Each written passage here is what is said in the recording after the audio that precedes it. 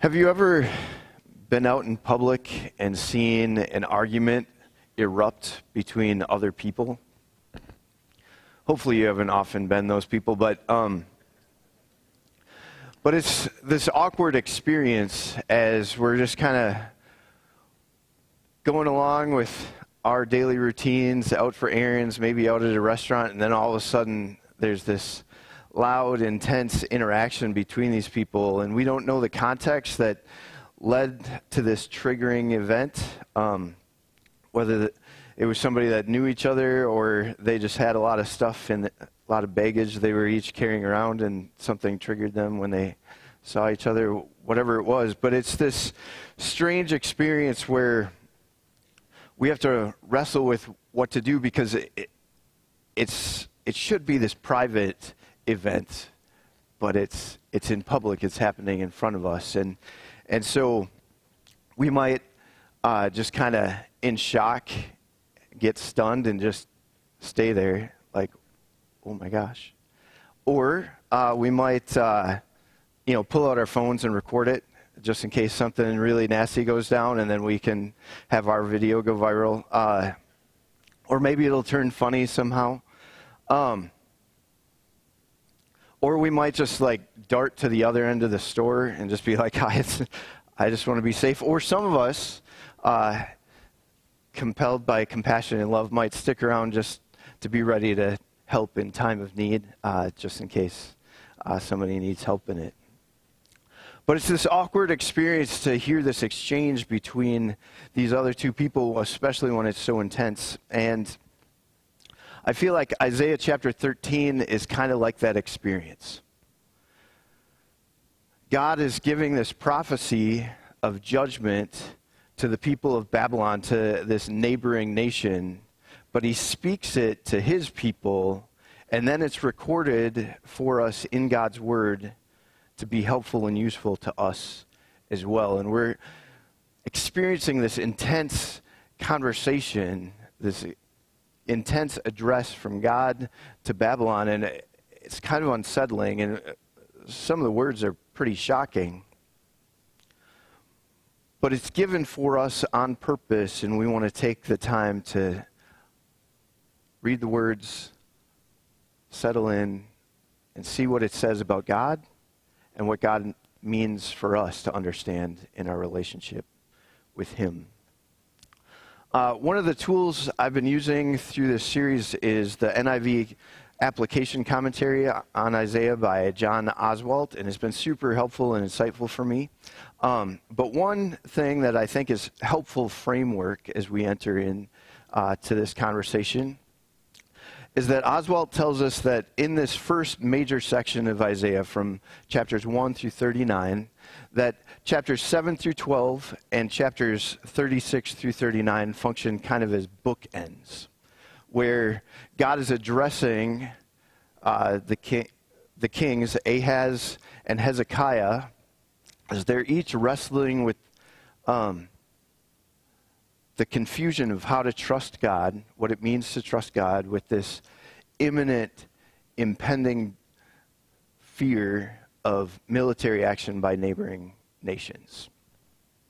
And so those two kind of interactions, 7 through 12 and then 36 through 39, function as bookends. And in between, there's kind of this tutorial given to God's people to help them wrestle with what it means to trust God. And in chapters 13 through 23, we get this long section of judgments against all the neighboring nations.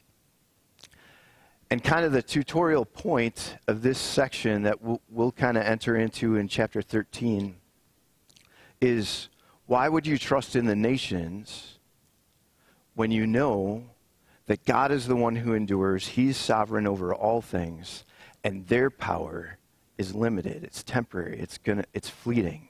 It looks really intense right now, and certainly they're having impact on your lives, on the lives of other people, but the nations don't have enduring power, so why would you trust in them?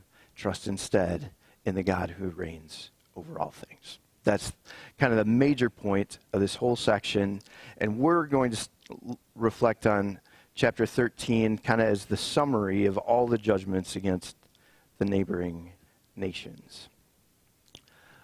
So I'll invite you to turn to Isaiah 13. We're going to read part of it out loud this morning, but we're going to kind of reflect on the whole thing as a whole. So starting at verse 1,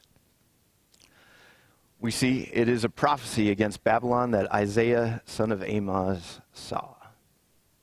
Then jumping down to verses 9 through 13 is kind of a summary of what we capture in the chapter.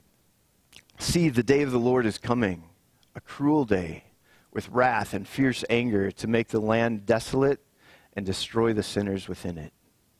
The stars of heaven and their constellations will not show their light. The rising sun will be darkened and the moon will not give its light. I will punish the world for its evil, the wicked for their sins. I will put an end to the arrogance of the haughty and will humble the pride of the ruthless. I will make people scarcer than pure gold, more rare than the gold of Ophir.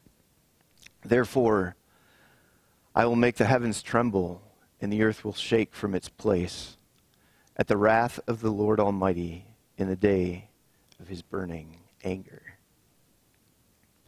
Let's pray. Father God, we come before you this morning, and we thank you for your word. We thank you for your presence in our lives and in the world. We thank you that you are active. And we pray that you would speak to us. These are harsh words, and it can be confusing to hear some of the things that you say. And so we pray that you would help us reflect on it, that you would reveal to us your character, that you would help us to see you as the sovereign one, the creator, and the redeemer. And we pray that you would help us understand these hard, harsh, and difficult words and apply them appropriately to our own lives. And we pray this in Jesus' name. Amen. So another tool that I came across this week, it's been on my shelf for a long time, but I actually pulled it off the shelf to read it this week. It was a book called Preaching the Old Testament. And there's a helpful chapter in there called Preaching from the Prophets. And it's written by a scholar named John Sailhamer.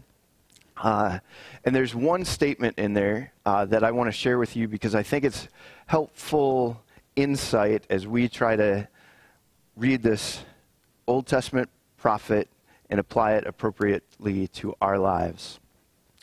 Sailhamer says, reading the prophets as a book also means not confusing the intended reader of the prophetic books with the audiences of the ancient prophets. So he says that when the prophets spoke, they had a very specific meaning that was for them, but then when God embedded that message in his word for all time, then part of the meaning of that shifts, and we want to understand that well. So he continues, while a prophet's primary task was to confront the ungodly with words of warning, the primary task of the prophetic books was to give comfort to those who read them. That comfort came in the reassurance of God's faithfulness to his new covenant promises. And so just for my own understanding, that was like a light bulb that was super helpful. So I just want to pass that on to you as we dive in to Isaiah chapter 13. So as we read this challenging judgment given to Babylon, but also given to God's people in Israel and Judah about Babylon, we recognize that in our struggle, we look for safety, just like the ancient peoples of God did. Kind of the idea here is, we've said, God is challenging his people, trying to teach them to say, there's all these power structures all around you, all these messages, earthly thinking, and we saw this in God's words to the people of Judah in chapters 2 and 3 just a couple weeks ago, right? That God says, there's all this human thinking, all this earthly power, and it looks so overwhelming and so appealing when you're struggling and you're trying to deal with the chaos in the world and in your own lives, and you just want to feel more secure and safe. All this stuff that you can see and hear seems so accessible, and it's so tempting to latch onto that. And we know that God's people were wrestling with trying to develop, they were fearful of Assyria. They were trying to figure out what nations should we form allegiances and alliances with in order to protect us from all these earthly threats, right? And so we need to understand that in our struggle against the chaos in our own lives and in the world around us, we too are desperate to look for safety. And God is teaching his people not to trust the nations because they too are subject to his judgment. He's sovereign over the nations. The nations come and go, but God endures forever. Their power and influence, while it appears significant now and certainly has great impact, lots of these, we're not just talking about neighboring nations that maybe did things a different way. We're talking about neighboring nations who were tempted to declare war against each other all the time and kill people, all right? So it was a real threat. The power that they had impacted them, and it was true fear. If they did this wrong, they could be in danger. But God says the power that they have is fleeting, and even though it has real impact on our lives, we don't want to be so distracted by the fearful realities that we forget who's actually in charge and trust the Lord Almighty instead. It's important as we heard these harsh words against Babylon that we recognize as well that God isn't just getting revenge against other people that hurt other people, right? So this isn't just like God said, you were mean in these ways. And some of the words, like I said, we didn't read all of them this morning, but there are some pretty harsh, stark, shocking things that God says are going to happen to the Babylonians and to their kids. And it's important that we recognize that these are things that were happening to the people of Israel and Judah. They had experienced that kind of threat and destruction in people's families. And so there was a piece of this to say God is going to step up and be in charge, and he's going to put these people in their place that felt reassuring. But it's important for us to understand that God isn't just getting revenge against people who do nasty things, but he's actually carrying out justice. And there's a difference between revenge that just wants to try to heal the wound or make somebody else hurt the way we hurt, and justice that says, this is the way things ought to be. And I'm going to put away these evil, chaotic, terrible things and bring about peace and stability and safety. And that is what God is ultimately going to do.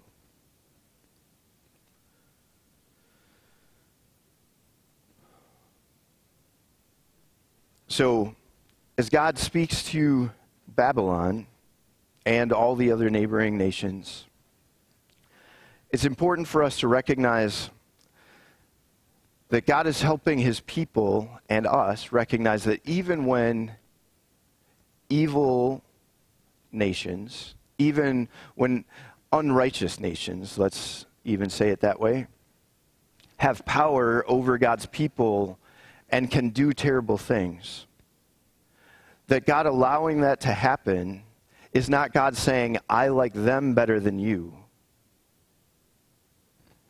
He's not aligning himself with these unrighteous forces, even while he may be using those unrighteous forces to discipline his people and to teach them something.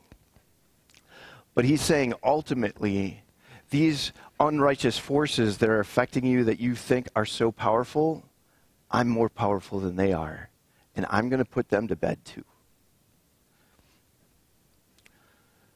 So we don't want to trust those nations, and we don't want to be like them. We want to be like our God. And why? Because God is greater than every other power, all the time, every day. God is always greater. You know, last year we spent a lot of time celebrating that Jesus is greater than all the other things. And the truth is that the full Godhead, God the Father, God the Son, God the Holy Spirit, is greater than every other power every day, all the time. Like I said, we're tempted to trust the powers of this world and the people and influences that surround us.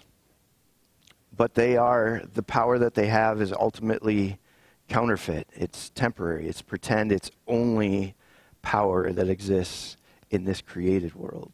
And God's power is not created. It's begotten.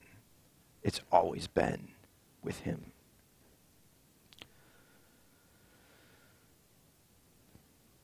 Now, in verses 6 and 7, God says to the people of Babylon, "Wail, for the day of the Lord is near. It will come like destruction from the Almighty. Because of this, all hands will go limp, every heart will melt with fear." No matter how strong those hands seem to be right now, with whatever weapons they are holding, when God says the time is done, their hands go limp and they have no power.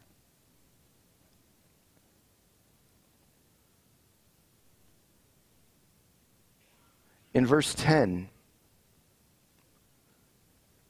God says, "The stars of heaven and their constellations will not show their light. The rising sun will be darkened, and the moon will not give its light." Again, in the pagan religions, the stars, the moon, the sun were things of worship. Okay? They were considered to be gods. And God says, no, I put them in place. I'm the creator. I am sovereign over even the lights in the sky that seem so powerful and so far away and so untouchable. I can even make them dark.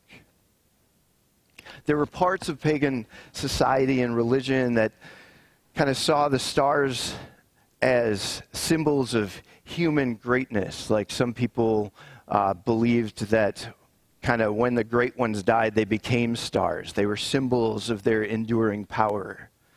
But God says that's a lie. The stars have no power except what I give them. And I can make them dark if I choose to.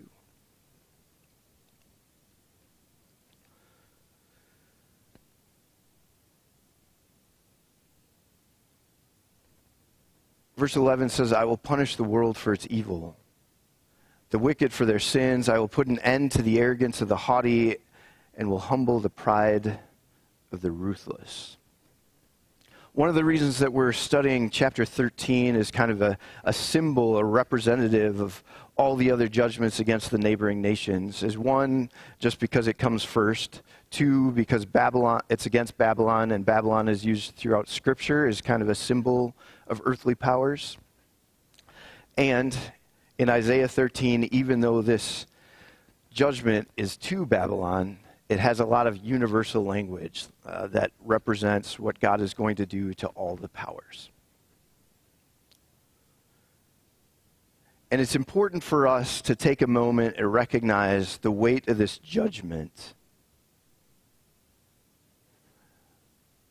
that says all the unrighteous things, all the earthly things, all the proud and haughty things in the world, including human attitudes and ideas, will be judged by the Lord and put away.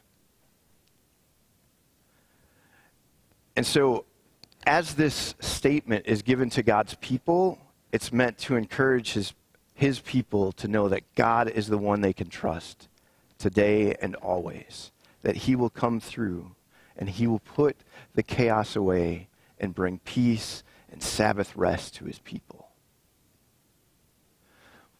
But it's also important that if we are not God's people, if we're people out in Babylon or the neighboring nations with all these other worldly ideas, that we hear the truth about this judgment.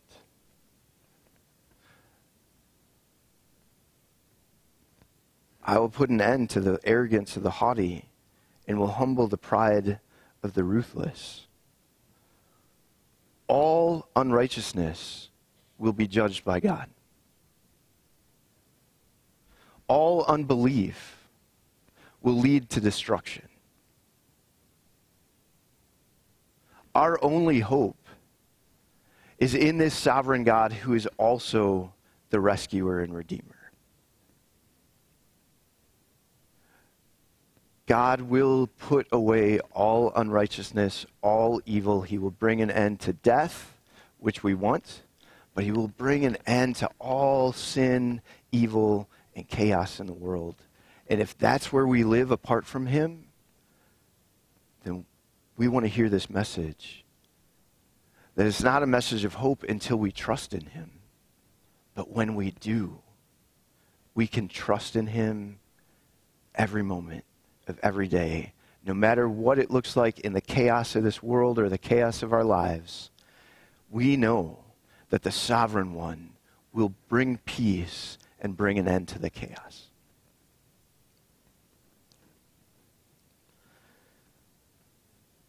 As an incredible picture of that, we have this judgment against Babylon in Isaiah chapter 13, and it goes into greater detail in verses 19 through 22. Babylon, the jewel of kingdoms, the pride and glory of the Babylonians, will be overthrown by God like Sodom and Gomorrah. She will never be inhabited or lived in through all generations. There no nomads will pitch their tents. There no shepherds will rest their flocks, but desert creatures will lie there. Jackals will fill her houses. There the owls will dwell, and there the wild goats will leap about. Hyenas will inhabit her strongholds, jackals her luxurious palaces. Her time is at hand, and her days will not be prolonged. Don't miss this. In God's message of hope to his people, this is incredibly powerful. Because it's important for us to note that when Isaiah was compelled to give this message from the Lord, Babylon was not the greatest power in the world. Assyria was. And the day was coming when Babylon was going to take over Assyria, and it was going to become the greatest power. But while the people of God were afraid of Assyria, trying to figure out what they were going to do and who they should align with in order to protect themselves from Assyria, God's first judgment is not against the people they thought were the biggest threat, but against the people they didn't even recognize were a threat yet. But God said, don't be afraid and don't trust in them, because even the great power of Babylon that you haven't even experienced yet, I'm going to put away. I'm going to bring an end to it. And Babylon, the greatest city in the ancient world, maybe. People in Babylon probably thought so, at least. As God brought judgment against Babylon and used other nations to rise up against them, what we read in Isaiah 13 didn't happen instantly. But there was a steady decline in Babylon and its power and influence. So much so that by the 18th century, no one knew for sure where Babylon had even been. And all these things that God has said, this great city that so many people will turn to and rely on, this symbol of earthly power and human ability, will never be inhabited or lived in through all generations. There will be no nomads will pitch their tents. There will be no shepherds who rest their flocks there, but the desert creatures will lie there. The jackals will fill their houses. The hyenas will take over their palaces. It's important for us to recognize that what God spoke to his people, when they heard it, they didn't understand why God was even talking about Babylon. But all these things that God said he was going to do happened. Because God is sovereign over all things, every day, today, and forever. And so we don't want to trust the things in the world because they're temporary and they're going to go away. We want to turn and put our trust in the God who has enduring power.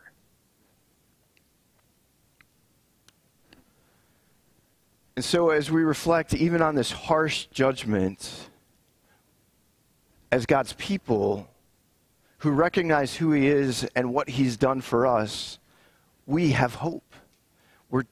Our hearts are turned toward hope because he is great and mighty. Hope endures because we trust the Almighty, El Shaddai. In verse 6, so Almighty is used as the English translation a couple places, but in verse 6, it translates Shaddai. And that's important because it's this beautiful, powerful, complex name of God. El Shaddai in scriptures is the God who brings life, the God who brings blessing. But equally so, El Shaddai is the God who guards life and protects his people and brings judgment and curses on those who threaten his people. And so, as we hear God declare to Babylon, wail, for the day of the Lord is near, it will come like destruction from El Shaddai. We, as people who trust in Jesus, as people brought into the family of El Shaddai, get to see El Shaddai, this great almighty God, is the one who gives us life. And not just earthly life, but eternal life through Jesus Christ, his Savior. He promised he would send a Redeemer, and he did. And as we trust in Jesus, we have not only a life that is blessed by God, but we have a life that never ends. He will bring us in to his presence where we will be safe and secure forever, for all time. Because El Shaddai is not only the giver of life, but he's also the fierce and fearless guarder and protector of his people. And he will put to rest every threat that comes against us. Not necessarily in this life, but into eternity, yes, for sure. We can trust him. Because if we're with him, we get to go to a place where there is no end. And if we're not with him, our future is a certain end. No evil escapes the judgment of the Almighty. It's either paid for by Jesus or it's paid for by the perpetrators, us. Jesus is El Shaddai. He's the God who brings life and the God who judges sin. Our only hope is in Jesus because everything else fails. But our great God and Savior wants us to recognize that this judgment spoken, like 1,300 years ago, to a power that was really influential then that we just read about in history books.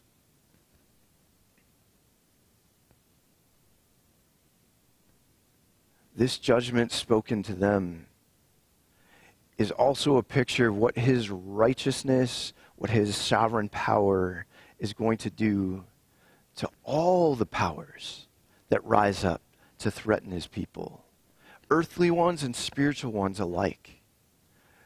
We've already seen that Jesus on the cross overcame death, sin, and evil. We have the benefit on this side of history, on this side of this judgment, seeing that Jesus came. God sent the Savior for us. And what Jesus did on the cross and in the empty tomb affirms for us that everything that God has said in the past will come to fruition in the future. Because Jesus rose from the dead, and God can do everything he said he will do. So while we endure chaos right now, while we sometimes live in fear of what is coming next, while we wonder, is there anyone that we can trust? God speaks this judgment to Babylon as an encouragement to his people to know that the powers and the chaos we see all around us that seems so overwhelming will not last. But God will last, and he invites us to go with him. Let's pray. O great God of highest heaven, there is no one like you.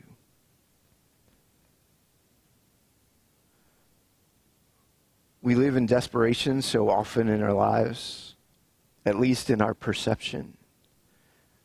And it's so easy to latch onto the things around us, near us, the things familiar to us. But we need you. And you make yourself available to us. You have come to us, and you are here for us. And we don't deserve it. Our sin demands destruction and punishment. We deserve it. But you love us. And so we thank you for telling us the truth about what happens to sin and earthly powers. But we pray that you would help us hear as well your invitation to trust you and to be with you, to endure through all things, to have hope in the midst of the chaos. We pray that you would make us secure, not in the things that we can see, but in you, the one who lives, the one who lasts, the one who wins. In Jesus' name, amen.